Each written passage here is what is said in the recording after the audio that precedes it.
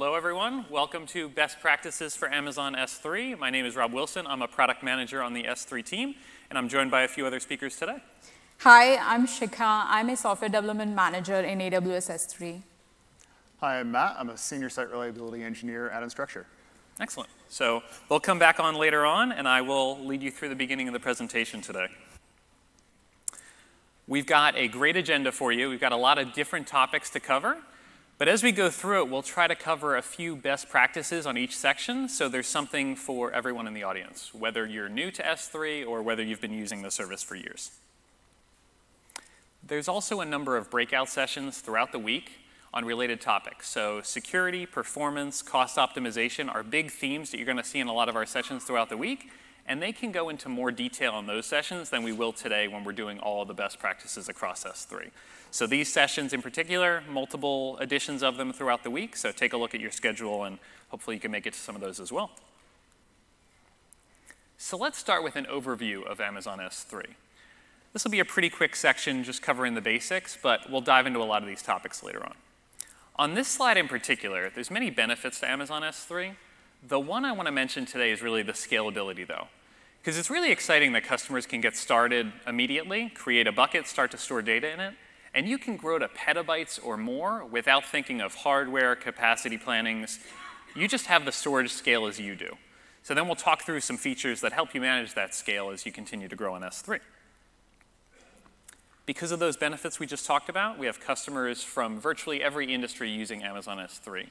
That includes things like Internet of Things, data lakes, media content, user-uploaded content. So you're probably using many of these today in different workloads yourself, but the customers to the left and right of you are using S3 in different ways too. So really interesting to learn from each other at reInvent while you're here. And once you decide to move your data to the cloud, we've got 11 different features that can help you do that. I'll highlight a couple now. You can really focus on the Kinesis products and Kinesis services for streaming data.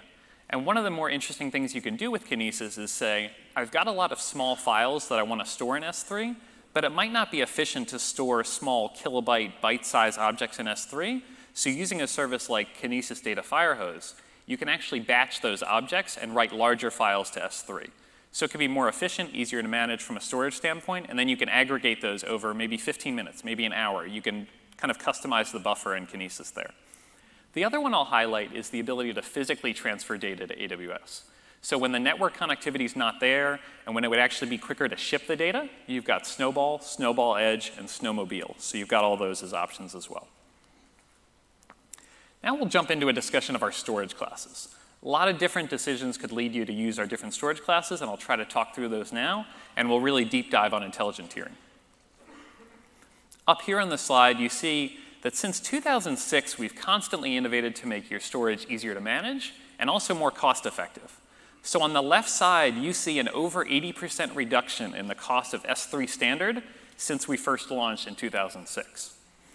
And on the right side, you see how we continue to add new storage classes over time, most recently with Intelligent Tiering last reInvent, and then Glacier Deep Archive earlier this year. So with the introduction of those two new storage classes, you've now got 6 storage class options. And I'll walk through some of the major differences right now, but I think the lesson here is when you've got 6 choices in storage classes, you want to be thinking about what part of my data might belong better in one of these storage classes? How can I save money when I'm storing more and more data in the cloud? So starting on the left side here, you've got S3 Standard. Millisecond access, 3 or more availability zones. There's no retrieval fee for the data, no minimum object size, no minimum storage duration. Standard is a general purpose storage class. It's where a lot of customers start out. They put all their data in Standard. So you might have buckets where you have 100% of that data in Standard. They might be something where that bucket was created 10 plus years ago. But when you start looking across at some of the other choices here, usually there's some data in that bucket that's really cooled off. Maybe it was accessed a lot for a few weeks, and then after that, it's not being accessed much anymore. So let's look at those infrequent access storage classes in the middle. Standard infrequent access and one-zone infrequent access. Both are optimized for that less frequently read data. There's a per gigabyte retrieval fee for these storage classes, so you get the lower storage cost, but then you're paying a cent per gig to retrieve the data. So when you look at the price of standard and then the price of the infrequent access storage classes, it's about a 1-to-1 ratio that you want to look at, where if you're retrieving data about 1 time or less per month, it's probably a good fit for infrequent access storage classes. So you'll be about indifferent between the price.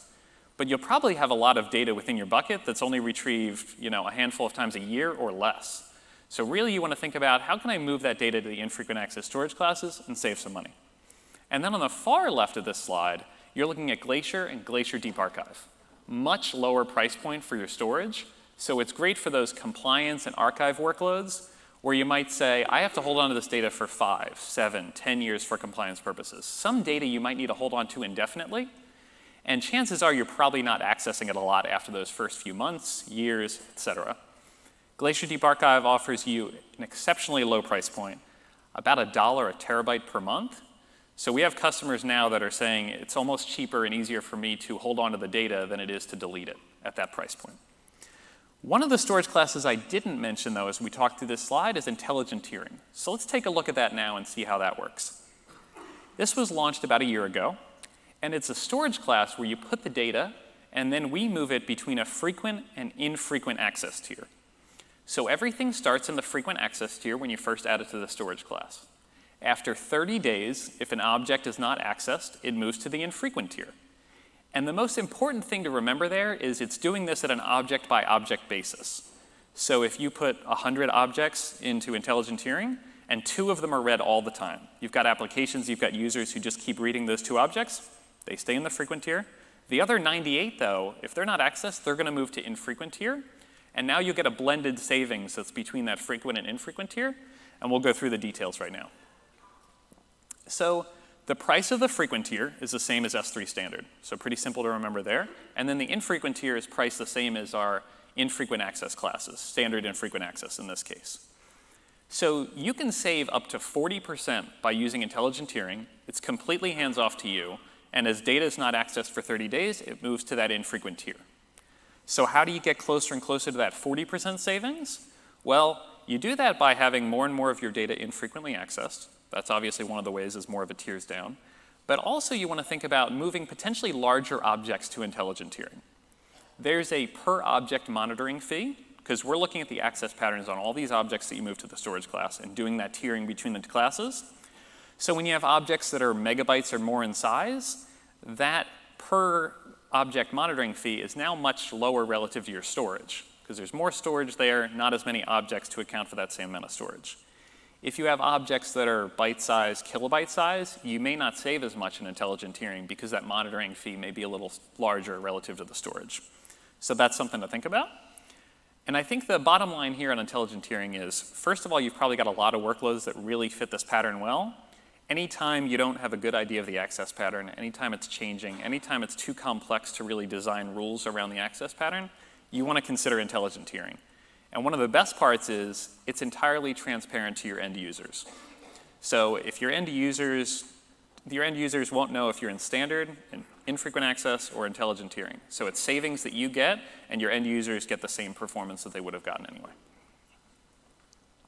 And just to highlight, we've got customers that since last year are using this in a major way across their applications, across different workloads. So really take a look at whether intelligent tiering is a good fit for you. Now, if you have data that might not be a good fit for intelligent tiering based on some of that discussion, or you think you have a very defined access pattern, it might make sense to actually use lifecycle policies and some of these other features to move across storage classes yourselves. So storage class analysis is a feature designed to give you those insights into your access patterns. If you've never tried this feature before, I'd recommend turning it on for one of your larger buckets. So a bucket where you've got a lot of storage, it might be all in standard today, and you say, I have a suspicion, I've got colder data, but I don't want to do the work to manage all of that myself and to get those insights. What this feature will do is, after 30 plus days or so, it's going to give you a recommendation. It's going to monitor the access over that period of time, and then you're going to get a view similar to what I just showed here on the slide. So objects that are 60 to 90 days old, you see that the amount of access relative to the data stored, there's more access happening relative to the data. So that's above that 1-to-1 ratio I kind of talked about. Whereas after 90 days, the access on this data drops off considerably, and you can see that right here. And this feature will show you the view across many different object tiers. So this customer, if they see that pattern continue after the 90-day threshold, would likely write a lifecycle policy saying, after 90 days, move to infrequent access to really start saving money, because this data is not being read very often, and that retrieval fee is not going to matter much at all at this scale. Lifecycle policies that I just mentioned, here's how they work. So you might take that recommendation from storage class analysis, or you might know enough about your data to just write a lifecycle policy. And what this is a rule to move your storage to another one of the storage classes. In this case, I put up a pretty common example, which is I have data that lands in standard, likely. For the first 30 days, it's read by different teams, different applications. It's pretty active for those first 30 days, so I leave it in standard. After that, though, I see a considerable drop-off. This is something where the data is really relevant for that first month, but then it kind of drops off. After 30 days, I move it to standard infrequent access, because I still want it back in milliseconds. I still need to have it available if somebody needs it in a hurry. But then after a year, maybe this is log data, maybe it's a backup. The chances I'm going to need that log or backup after a year, pretty low likelihood, but I want to still hold on to it. So that's where a customer might move it to Glacier Deep Archive. These are simple rules you put in place. Now it's automated. You're not thinking of objects. You're just putting them in the bucket, managing your application, building new things. And then this policy takes care of the work for you, and you'll see the savings. A way to get a little more detailed with lifecycle policies is to use prefix and tag-based rules. So here, you can now write a rule that applies to all tagged objects, such that they don't need to be all the objects in the bucket. They don't need to align by a certain naming scheme. But you can say every time an application writes an object over 5 megabytes to S3, maybe you want a specific rule for that, so just add a tag. And every time you put an object, put a certain tag that maybe says the object size, the application, the type of data, apply the tags that are most meaningful to your business, and then your lifecycle policies can then only take action. You could write them to only take action on the tagged objects. So a way to get more granular there. You can use batch operations, a feature we'll talk about later on, to apply those tags in a major way. So if you want to tag millions of objects and you say, how do I even get started? Batch operations will do that for you. And then the last thing I'll mention as we kind of look at the example here of just how easy it is to write a tag policy is that when customers look at, I might have hundreds or more prefixes across my bucket, I might have many different teams there, I might have many different combinations of lifecycle rules. It can be complex to manage all those different rules for all these different prefixes. But if you've got more commonalities across the bucket, then using tags might allow you to take hundreds of lifecycle rules and make it maybe 10 or 15 lifecycle rules. So that example we looked at before, standard infrequent access to Glacier Deep Archive, if that's a pretty common pattern across your bucket, you could tag all the objects that meet that rule. You could tag objects differently if the standard infrequent access transition is 90 days, maybe the Glacier one's 3 years. So think of those different transition combinations you want to set up, and then use tags. So now it's simpler, it's a lower number of lifecycle rules you're managing, and then you're that much more tactical in how you're applying the rules. On this slide, we'll really cover performance at a high level, but I wanted to mention a few of the main best practices to all of you in case you're not able to attend one of the other sessions. So the first one, this is likely the easiest for you to adopt and get started with, is just using the most recent version of the AWS SDK. This comes with automatic performance enhancements, such as handling timeouts, managing automatic retries, and then probably most importantly, especially when you're handling larger objects and larger data, pieces of data moving in and out of the cloud, is parallelizing the uploads and downloads. So using multi-part uploads, using ranged gets for the download, you're going to improve performance, really take advantage of how S3 can scale with UDO and really gives you an ability to horizontally scale. And now you're just going to see that improvement by using the SDK. So instead of doing something in sequence, for example, you might see a big performance boost by just using the SDK. The other ones I'll mention about here, and we have a white paper to cover these as well, is scaling horizontally for more throughput. So you can have many, many connections to a single bucket in Amazon S3. Really design your application in such a way that you're grabbing as many of the objects as you need right up front. Don't wait to get all the objects. If you've got instances waiting on your data, really think about how you can fan out those requests to get more data faster and start processing it downstream. The other one is thinking about caching your data. So if you want lower latency access, higher throughput, it might make sense to use something like CloudFront, ElastiCache, maybe Elemental Media Store to cache some of that data that's used most frequently. You can still pull back data from S3 as needed, but you might save a little bit on requests, and you might get slightly better performance by using some of those caching solutions as needed. And then transfer acceleration is a great fit when you're moving data across continents, for example, or when you're moving data long distances to or from an AWS region. This is going to give you a performance boost by using the AWS network and really transiting that as far as you can towards your end users. So you get a little bit of a speed improvement typically from using that. And there's a great website that you can just check out to test your speed at any point in the world and how transfer acceleration might be able to enhance the speed. And as I mentioned before, there's a few other sessions. So here's a few of the different ones to look up in the catalog to go see more on performance throughout the week. Next, we'll dive into security. And here I want to talk about the granular controls that we give you to manage access to data in S3. S3 is secure by default. Your buckets and objects are private by default. And then we give you those tools to then manage access and share it with others.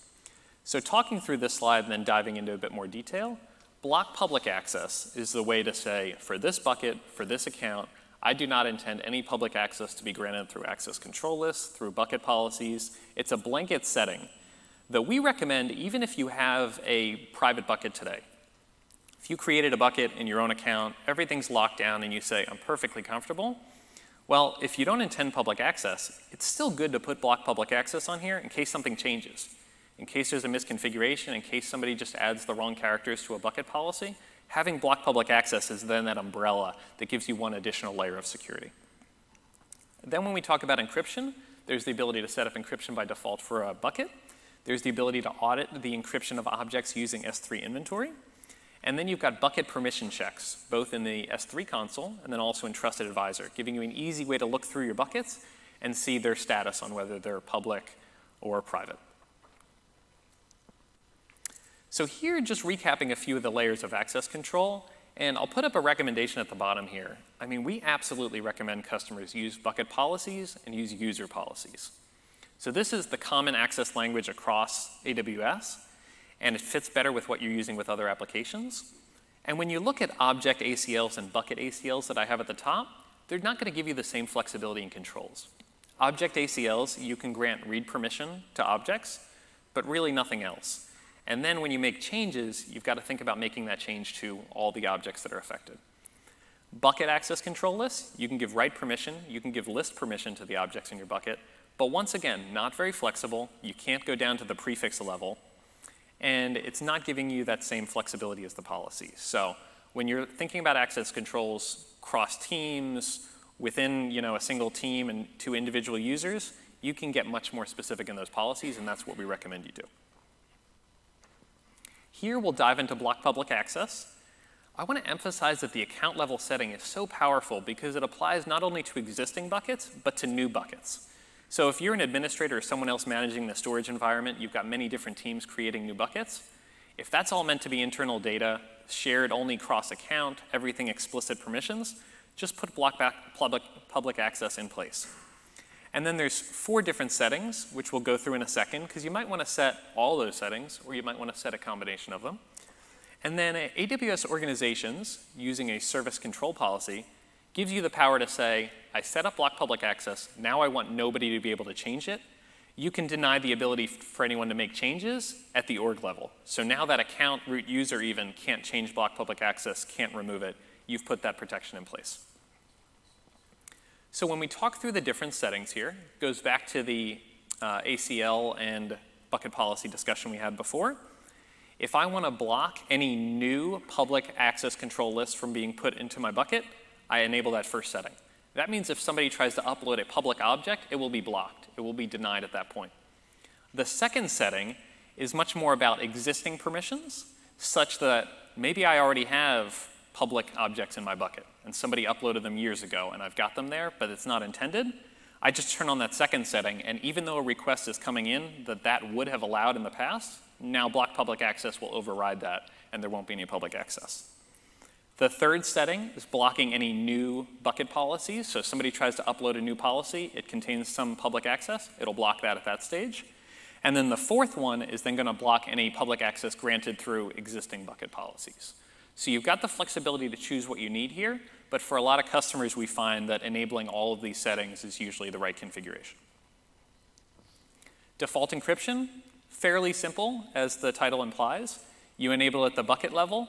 Any object that's being added to that bucket that doesn't have encryption specified gets the default encryption applied. So if I enable default encryption with the server-side encryption S3 keys, and somebody uploads with KMS encryption specified, then the KMS encryption will stay as specified by the put. But any other objects without encryption specified get the default. So this is an easy way that you can just say, I want everything encrypted in my bucket. Here's the setting that I enable. And then we can talk through some differences and some ways later on how you can encrypt the existing objects in your bucket as well. Access Analyzer, brand new launch from yesterday, is going to help you visualize what buckets offer public access, what buckets offer cross-account access, give you details on what type of access is permitted, and then enable and help you to remediate those and take action, including enabling block public access right from that view. So this will give you a console view and a CSV download, so you'll be able to see that level of detail about your buckets and access. Here's a console view just to bring it up for you. This is a bucket where there is public access granted, so a user is going to see that right away when they log in. In this case, one of these buckets allows list and read permission. The other one allows write, read, and list. It's going to tell you whether it's an ACL or a bucket policy that allows that access. And then you see the bucket up there for block public access. You click on the bucket, say block public access, you've now remediated that. You can also use this list in an interactive way to say, that's the bucket where I host my static website content. I intend for it to be public, and you can archive these results such that you can view them and go back to them. But if you want to maintain the most meaningful list of what do I need to take action on, there's a way to say, I acknowledge these are correct. I know I need to fix these. And this is really a way to go through and take a look at all your buckets across regions and really dive in. And then on the bottom there, something new from the S3 console and Trusted Advisor today is also giving you the same visuals into cross-account access. So before, we're really focused on showing you what buckets are public or not. Now it's going to allow you to see buckets as well that are shared across account, and you can go through and do the same process to say, is this correct? Verify it's correct, and then mark it as such, or remediate as needed. The other new launch, brand new from today for those interested in the security topic, is access points. Brand new way to grant access to your S3 bucket. Great, as Andy emphasized, for data lakes. So you've got many different teams and applications accessing a single bucket. For those of you who use S3 a lot today, you've probably run into situations where you're having everyone use the same bucket, and now you've got a bucket policy that has to handle all the different combinations of users. With access points, you can get much more detailed about which users are using which access point, and then write policies specific to them. There's also the ability to make these VPC only. So if a bucket should only be accessed through a VPC, you can enforce that only VPC endpoints are created, access points, and then you can take the default endpoint that's there today and just block access through that and enforce that all access happens through the access points. So it's a way to very easily enforce your VPC compliance needs using access points. So this is a feature where we want to dive into some more detail, and I'll talk through some of the other benefits here. You can create hundreds of access points for a single bucket. You can specify that they only belong with a certain VPC and can only be accessed through that VPC. You've got the ability to set block public access on an access point. And then this is account and region local. And for many of you, that's going to mean that you can use the same names across regions. This is not a global bucket namespace where you're just taking what's available. This is, I want to test access point in all my different regions. I want my applications to know that in this account and this region, there's going to be an access point with that name. So you can reuse that name across different regions. Gives you a ton of flexibility when you're building. And I want to talk through some different benefits here. So previously, we had this single bucket endpoint, so to speak. It was through the bucket host name. You didn't have the flexibility to control it in different ways, and everyone's access was controlled through the same bucket policy. Here, you now see that there are different teams using this bucket, and all of them have different access needs. So we've got finance, sales, supply, data science, and you might have a different combination of read, write access. Some users can take other actions than others. You can then name the access points distinctive to those groups, give those groups access only through those access points, and then on the right side, you see that, well, finance should only be able to access the prefixes associated with their data. Sales can only access their data, et cetera. And because you have a policy attached to that access point, you're only managing their access through that access point, allows you to be much more granular, much more detailed. You know exactly where you need to go to refine their access. And now you have that much more flexibility to provision a large bucket, perhaps a data lake, perhaps another use case with a lot of different teams. You can get so much more specific. You got the VPC benefits as well. And in this example here, we see that case that I talked through earlier. We had the bucket host name, basically the bucket endpoint, that was the default one existing today. I don't want any access through that. I just want access through the VPC. So I create 2 new VPC access points. And then I use the bucket policy to enforce that no access is through the default endpoint. All access is through access points. You can also set at the organization level that all the access points have to be created to be VPC specific. You've got all these different controls to get exactly what you need done with security to your S3 bucket. Really exciting new launch. And we're interested to hear how all of you are using it. The next section I want to talk about management. We talked about scaling your data earlier, and these features are all about managing data at scale. The S3 inventory is an alternative to using the list API. So for those of you who are familiar, if you want to list millions or billions of objects, that's a lot of API calls at 1,000 objects a time. And if you're just trying to build that list to then run analytics off of it to do an audit, that's a lot of work just to build the list. Inventory, a managed feature, you say, I want this list delivered daily, maybe I want it weekly, and look at all the metadata it can provide you. It's the basics like creation date, storage class, the key name of the object, that's as expected, but it's also the intelligent tiering access tier.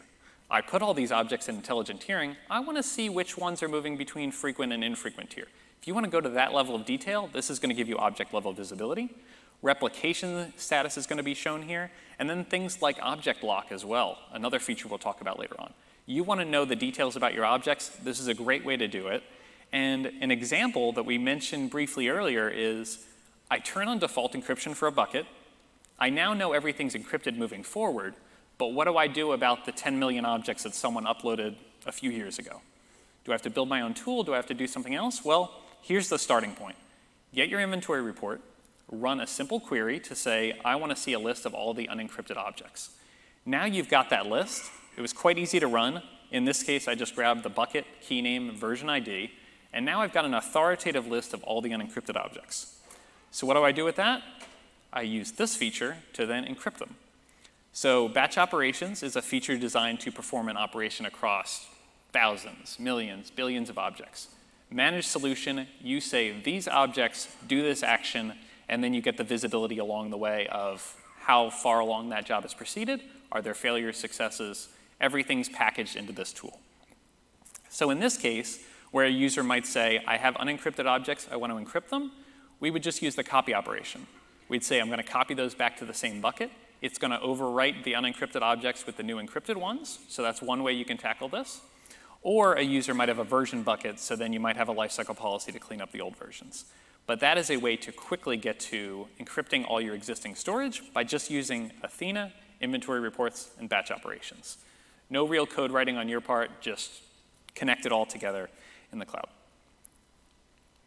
And talking through batch operations in a different way, just showing you the sequence, you can give it a CSV list, or you can just hand the inventory report as it is. If you want to perform an action across a whole bucket, take your inventory report and then say, here's our next step. You can do things like copy, add tags, or run Lambda functions. We'll go through that in more detail in a second. And then, as I said, you not only get the visibility of how far along that operation's proceeded, but you also can get a completion report. Customers have been really excited about that completion report because it gives you the flexibility to say, I want a record of everything that batch operations did. Or you say, well, I'm running it across 1 billion objects. I don't need 1 billion, like, good to go. I need to know that if 150 of them failed, which ones are they? Why did they fail? And then I can go back and correct it. So we actually separate the success and failure objects in the completion report. And you can say, I only want a report of the failed objects. So it allows you to get to the answers that much faster. Here's the example we looked at earlier, just kind of spelled out for you. Identify the unencrypted objects, copy them to the same bucket with encryption specified. And then in this case, a user might want to retain the completion report for all those objects. to then have a record of everything that was done. And batch operations plus Lambda opens up a ton of possibilities because of how flexible batch operations is, and of course, many of you are familiar with Lambda and how much you can do with that service. So the baseline way to do a manifest is a list of S3 objects. But we give you some flexibility. So if you want to do copy operations and change the key names of objects, you could write that in such a way where you've got the source and destination key in the manifest, and then your Lambda function unpacks that and actually kicks off a copy operation with those values plugged in. There's an example of that in our documentation. And the last one, for those of you that are already using Lambda in a big way today, maybe you're testing a Lambda function, you want to see how it behaves with different inputs, just use batch operations, create a manifest with all the different inputs you want to see in your Lambda function, and then just use that to trigger Lambda. Kind of a cool batch invocation mechanism for Lambda functions. That could open a lot for you too. And then with Lambda functions, what can you do within them? We've got these managed machine learning services like Amazon Rekognition that then I say, I've got all these images in S3, run recognition across all of them, and now take those results, metadata, celebrities found in the images, all these different rich metadata about my images that before I didn't know much of what I had in my bucket. Now I've got all these classifications, labels, sentiment analysis, things like that, and I can put it in Elasticsearch to search it. I can put it in Dynamo. You can do all those things through your Lambda function to say, run this service, find the results, store them here, here, here, tons of flexibility with Lambda. The next one's doing things like copying objects, but maybe a different encryption type, maybe different tags on the objects, depending on what we know about the object and depending on what the key name is. Or you could certainly write your own custom code for Lambda. So anything you want to do in bulk on S3. And the one I'll bring together and just remind you of at this stage is S3 events already works really well with Lambda functions. So you might have a workload that's set up every time an object lands in S3, kick off a Lambda function and do this operation. Maybe create a thumbnail. That's probably one of the simpler examples, one of the more common ones.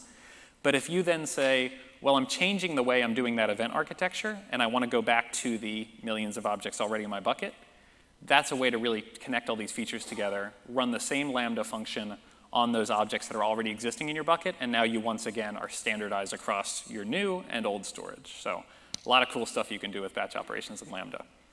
And without further ado, I'll bring on our customer speaker, Matt Wheeler, who will talk to you much more about how real customers are out there using S3 to run their own businesses. Thank you so much. My name's Matt. I am a real customer. I am a senior site reliability engineer at Instructure. I'm really excited to be able to share with you a part of our story and to highlight some specific S3 patterns and practices that have helped power our growth. Learning has evolved from a strictly on-premise brick and mortar experience to a blended, sometimes even fully online experience. At the same time, learning itself has become a lifelong journey. Whether it's engaging young learners on their mobile devices where they spend a lot of their time, to outcomes-based education, or for helping workers upskill to switch career paths or gain a promotion. Truly, we are never done learning. And at Instructure, our goal is to support teachers and learners at every stage of this journey with intuitive, robust, reliable software to help those that want to learn engage with those with the knowledge to teach and then to get out of their way. We make the Canvas Learning Management System, or LMS, for kindergarten through university level higher education, as well as the Bridge Employee Development Suite for the corporate space. As a company, we were born in the cloud. We never had an on-premise data center. We were born in the cloud on AWS in 2008. At the time, I think AWS was like 4 services. We used all of those services then, and we use about 60 AWS services now. We launched generally available production just 8 years ago, but since then we've grown to 30 million users in 70 countries. We operate over 10,000 EC2 instances at peak, and we've got a few petabytes stored on S3. Throughout this growth, we've maintained 3 nines of uptime, which we credit to our cloud strategy. It's enabled us to accommodate over 1 million concurrent users and to do so fairly cost effectively. I'm going to drill down into our Canvas environment and give you a sense of our architecture. Like a lot of companies, we have a monolith and then a lot of smaller services. In our case, for both, we have elastic load balancers that sit in front of auto-scaling groups where we have many EC2 instances comprising a layer of stateless compute. In both cases, we have, for stateful backends, PostgreSQL running on EC2, S3 buckets, of course, also DynamoDB, and RDS. We actually have over 100 clusters of the monolith, so each of these clusters is running the same code as the next, and each of our tenants is assigned to one specific multi-tenant cluster. And we have over 50 different of these smaller services, and they're each running different code from the next because they have distinct purposes. We have a variety of mechanisms for intercommunication between these services in the monolith, including synchronous HTTPS APIs, SQS, Kinesis, and of course, S3. Finally, we've got an ecosystem of extract, transform, and load services, ETL services. This is primarily Spark running on EMR. We have some Flink streaming data as well. These are primarily customer-facing analytics, so helping our users understand better how their institutions are using the platform so that they can get the most value out of it. Typically, our EMR clusters are reading in data from S3, processing it, and writing it right back out to S3.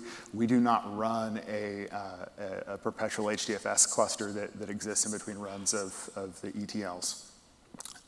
S3 is also the durable layer for our Flink states. There's a lot that makes this interesting that's non-technical also, and this stuff doesn't show up well on an architecture diagram. We're a 1,500 person company now. When I started 6 years ago, I was employee maybe number 300, and we broke into this market by throwing away the rule book that said that learning management systems had to be proprietary software that was run on-premise by each institution. We said we're going to open source our product. But then we're going to offer a software as a service, a SaaS experience. It's so excellent, people will gladly pay us to host it for them. Then we're going to reinvest that revenue into the software and use the control and the flexibility that we have because it's SaaS, because we can directly manage the running software to innovate really quickly and try new things.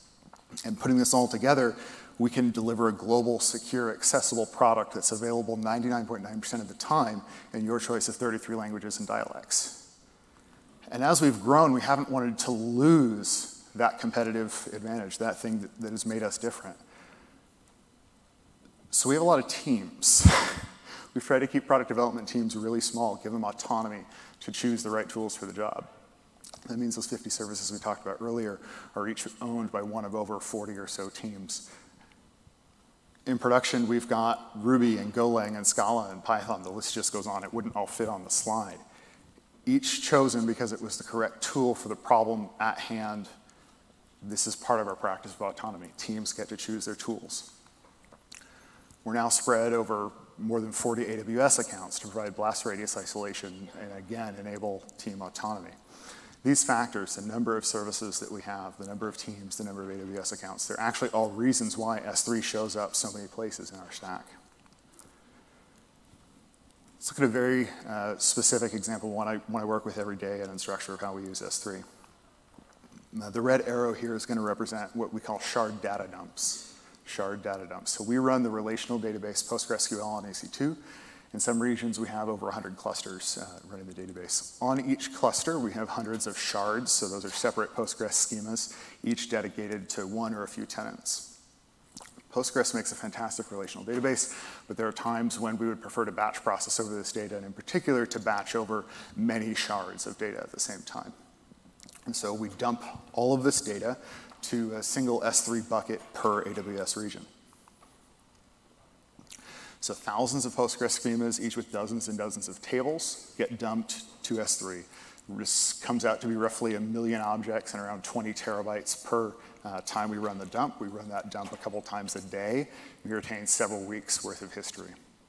We end up with nearly a petabyte in our largest shard data dumps bucket.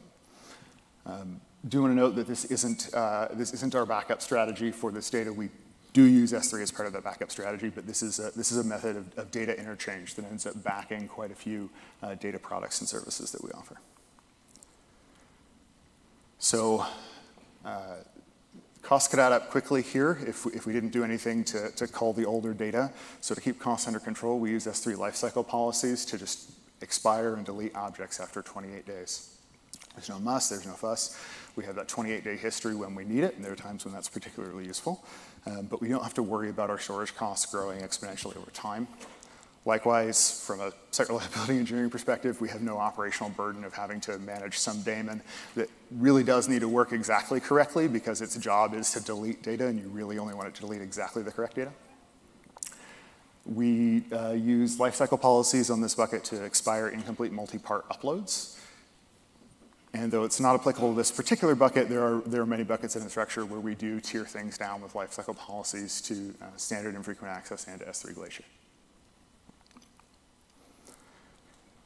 So on the read side, the prefix structure of this bucket was designed so that we could retrieve only the data that we needed on each run of one of these batch processes.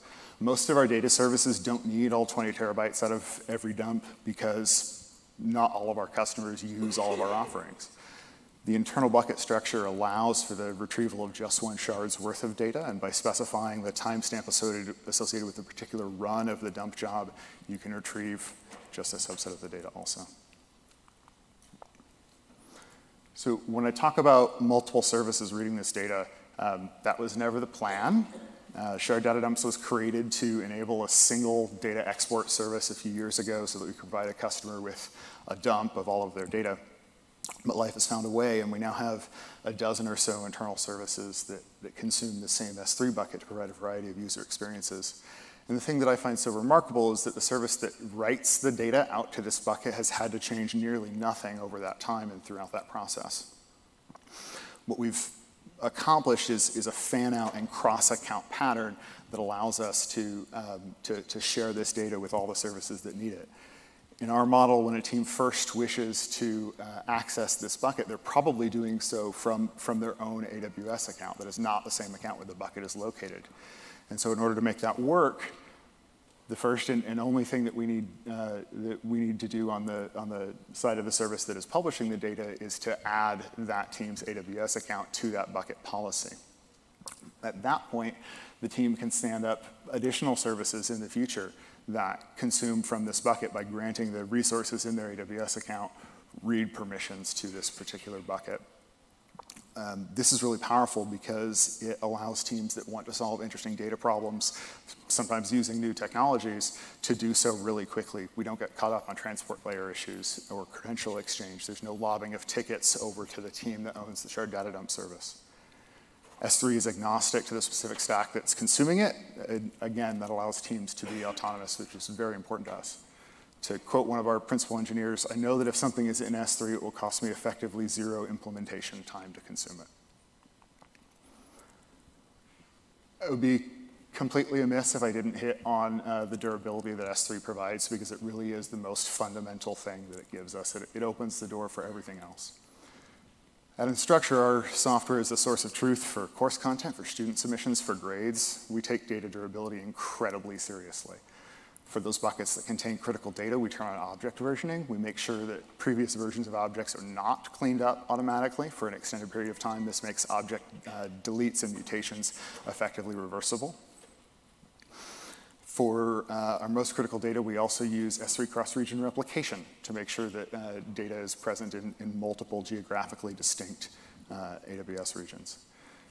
We found that with S3, so long as we do our part, the data is still going to be there where we need it to be, and S3 provides features, including these, that make it a lot easier to do our part.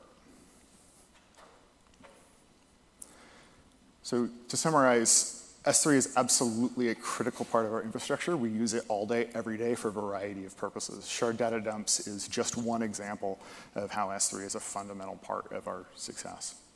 It doesn't just provide for us an excellent technical solution to some pretty weighty problems. It also enables a powerful organizational structure that has helped us to scale our entire enterprise and accomplish our mission of helping people grow from the first day of school to the last day of work. Thank you.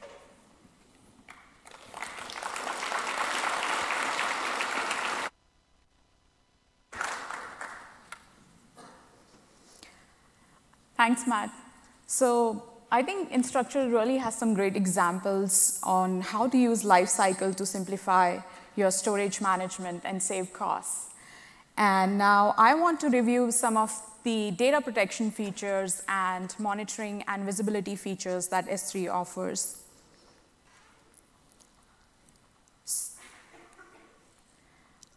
So what do you do to protect your data? I think on a high level, we all have some idea of what we can do. So you can create copies of your data. You can keep versionings. You can enable versioning so you have multiple versions of your data. Or you can just lock down your data for any modification. And S3 has a couple of data protection features that help you do that. So we have replication that help you replicate all the objects in a bucket for compliance purposes or protection from rogue actors. Or you can enable versioning to retain the previous versions of your object. Or you can use object lock to actually lock down your objects for governance or compliance purposes by writing them in write once, read many form. Let's start with S3 replication. So S3 replication is an automatic and asynchronous process that creates identical copies of your objects, in retaining all the metadata that is on the source object, including your creation date and time and version IDs. So since S3 cross-region replication launched in 2015, this feature has replicated trillions of objects and exabytes of data. Customers asked us to extend this capability so that they can have a destination bucket in the same AWS region as the source bucket, and we recently announced just that. Let's take a closer look at how you can best use the capabilities of S3 replication. S3 replication gives you the choice to replicate all the objects in your bucket, or you can choose a set of objects that are under a given prefix, or you can choose a set of objects that are identified by a tag of your choice. A best practice is to use this object-level granularity to save costs by replicating only what you need to replicate. Once you have selected your source data set, you can choose a destination bucket in a region of your choice. You can make the replicated data more secure by using ownership overrides for your replication, for your replica copies, or using cross-account replication so that no single user or account can accidentally or maliciously delete all the copies of your data. Depending on the use case of your replica copies, you can either store them in frequent access storage classes, or if you know you're not going to access them as much, you can directly replicate them into an infrequent access storage class or archive storage classes like S3 Glacier. Because data access patterns are often different between the primary and secondary locations, you can think about implementing different lifecycle policies across your source and destination buckets and optimize your cost. So replication begins as soon as you upload an object to S3 that is covered by a replication policy. And customers are often interested in the time it takes to finish replication, which can be influenced by number of objects you're replicating and the size of objects that you're replicating. So for critical workloads where you need this additional control and visibility over replication time, we recently announced S3 replication time control feature. Replication time control predictably replicates 99.99% of your objects within 15 minutes of upload to S3, with most objects replicating in seconds.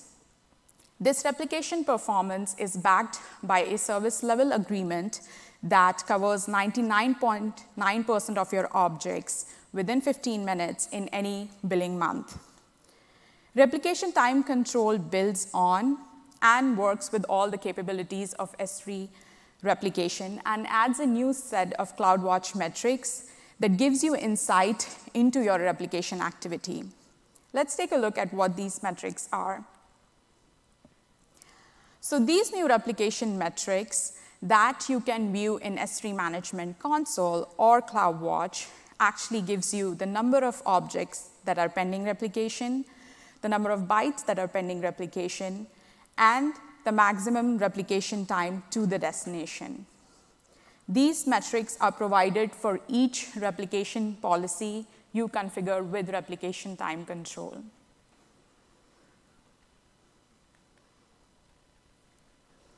So replication requires another S3 data protection component, versioning, to be enabled on your buckets. You can use versioning to archive all the previous versions of your objects to restore them in case you have accidental deletion or accidental overwrites. So let's take an example here. What happens when you're putting an object in a version-enabled bucket?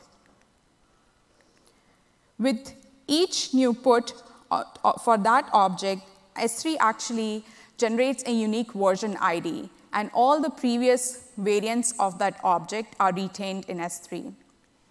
So with the new version, you have an object with a new version ID, and both the copies of these objects are retained.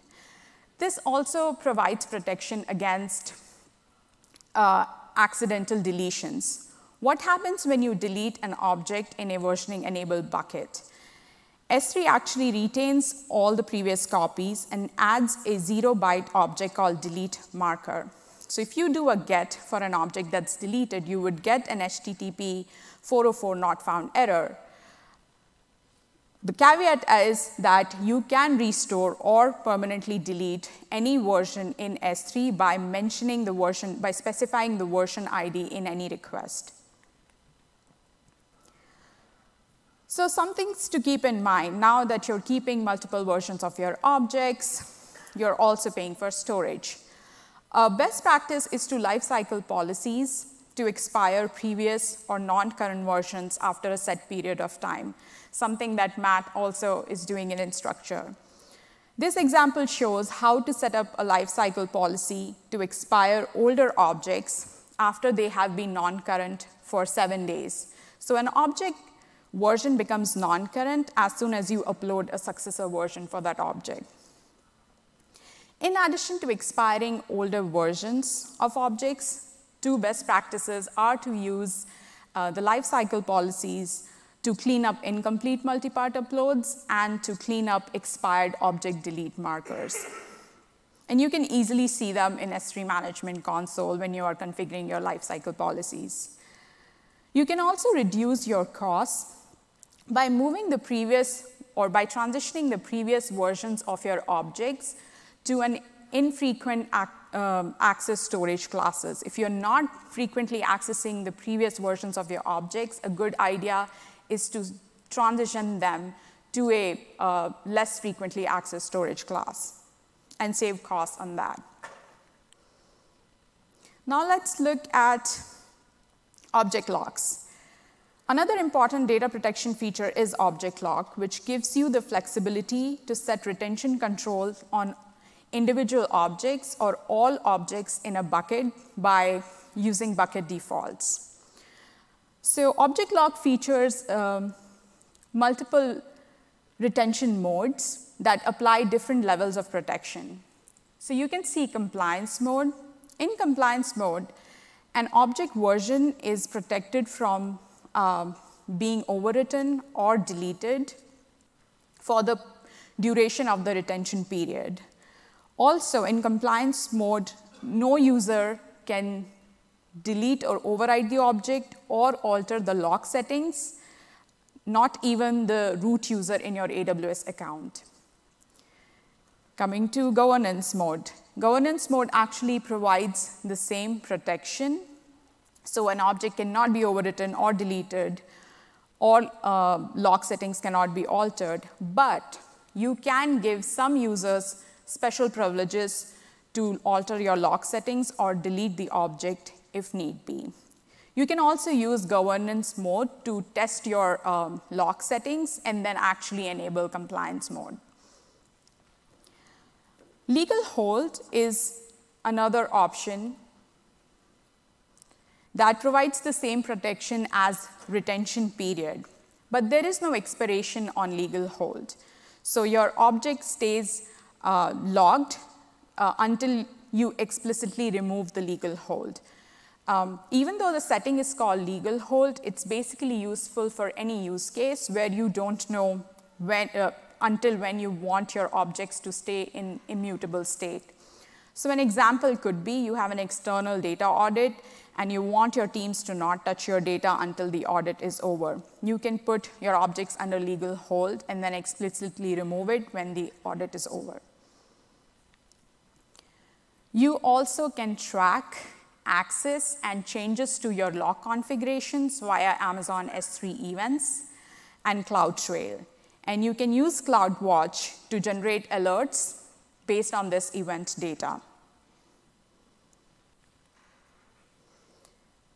Finally, let's cover some monitoring and visibility tools that provide insights into your storage and the performance of your applications using S3. So we talked about S3's new replication metrics earlier, but S3 provides more CloudWatch metrics that you can use to monitor your storage. The first in this category is daily storage metrics. So daily storage metrics tells you how many objects and how many bytes you have in each storage class in your bucket. These metrics are reported once per day and are available to customers at no additional cost. The second in this category are S3 request metrics. S3 request metrics can be used to quickly identify and act on any operational issues. So you can see a few examples here where you have operation counts by categories, how many put requests I had, how many get requests I had. You have bytes downloaded, bytes uploaded. You have HTTP error counts by categories as well. And you have request latencies. These metrics are available at 1-minute intervals, and you can apply filters like object prefix and tags. So you can align these metrics, you can use these filters to align your metrics to specific business workflows or applications or teams in your organization.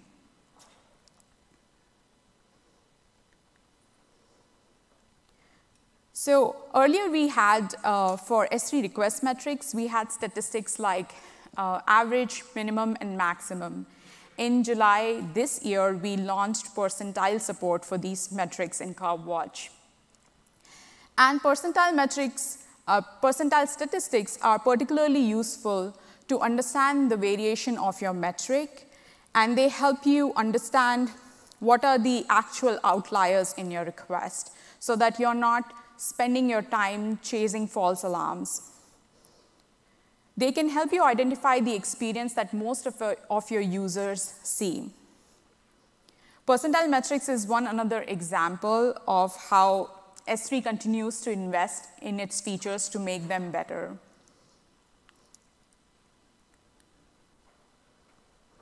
I think this brings me to the end of our presentation. On behalf of S3 team, I want to thank you guys for using S3. Hope you enjoyed this session and hope you have a great time at re:Invent.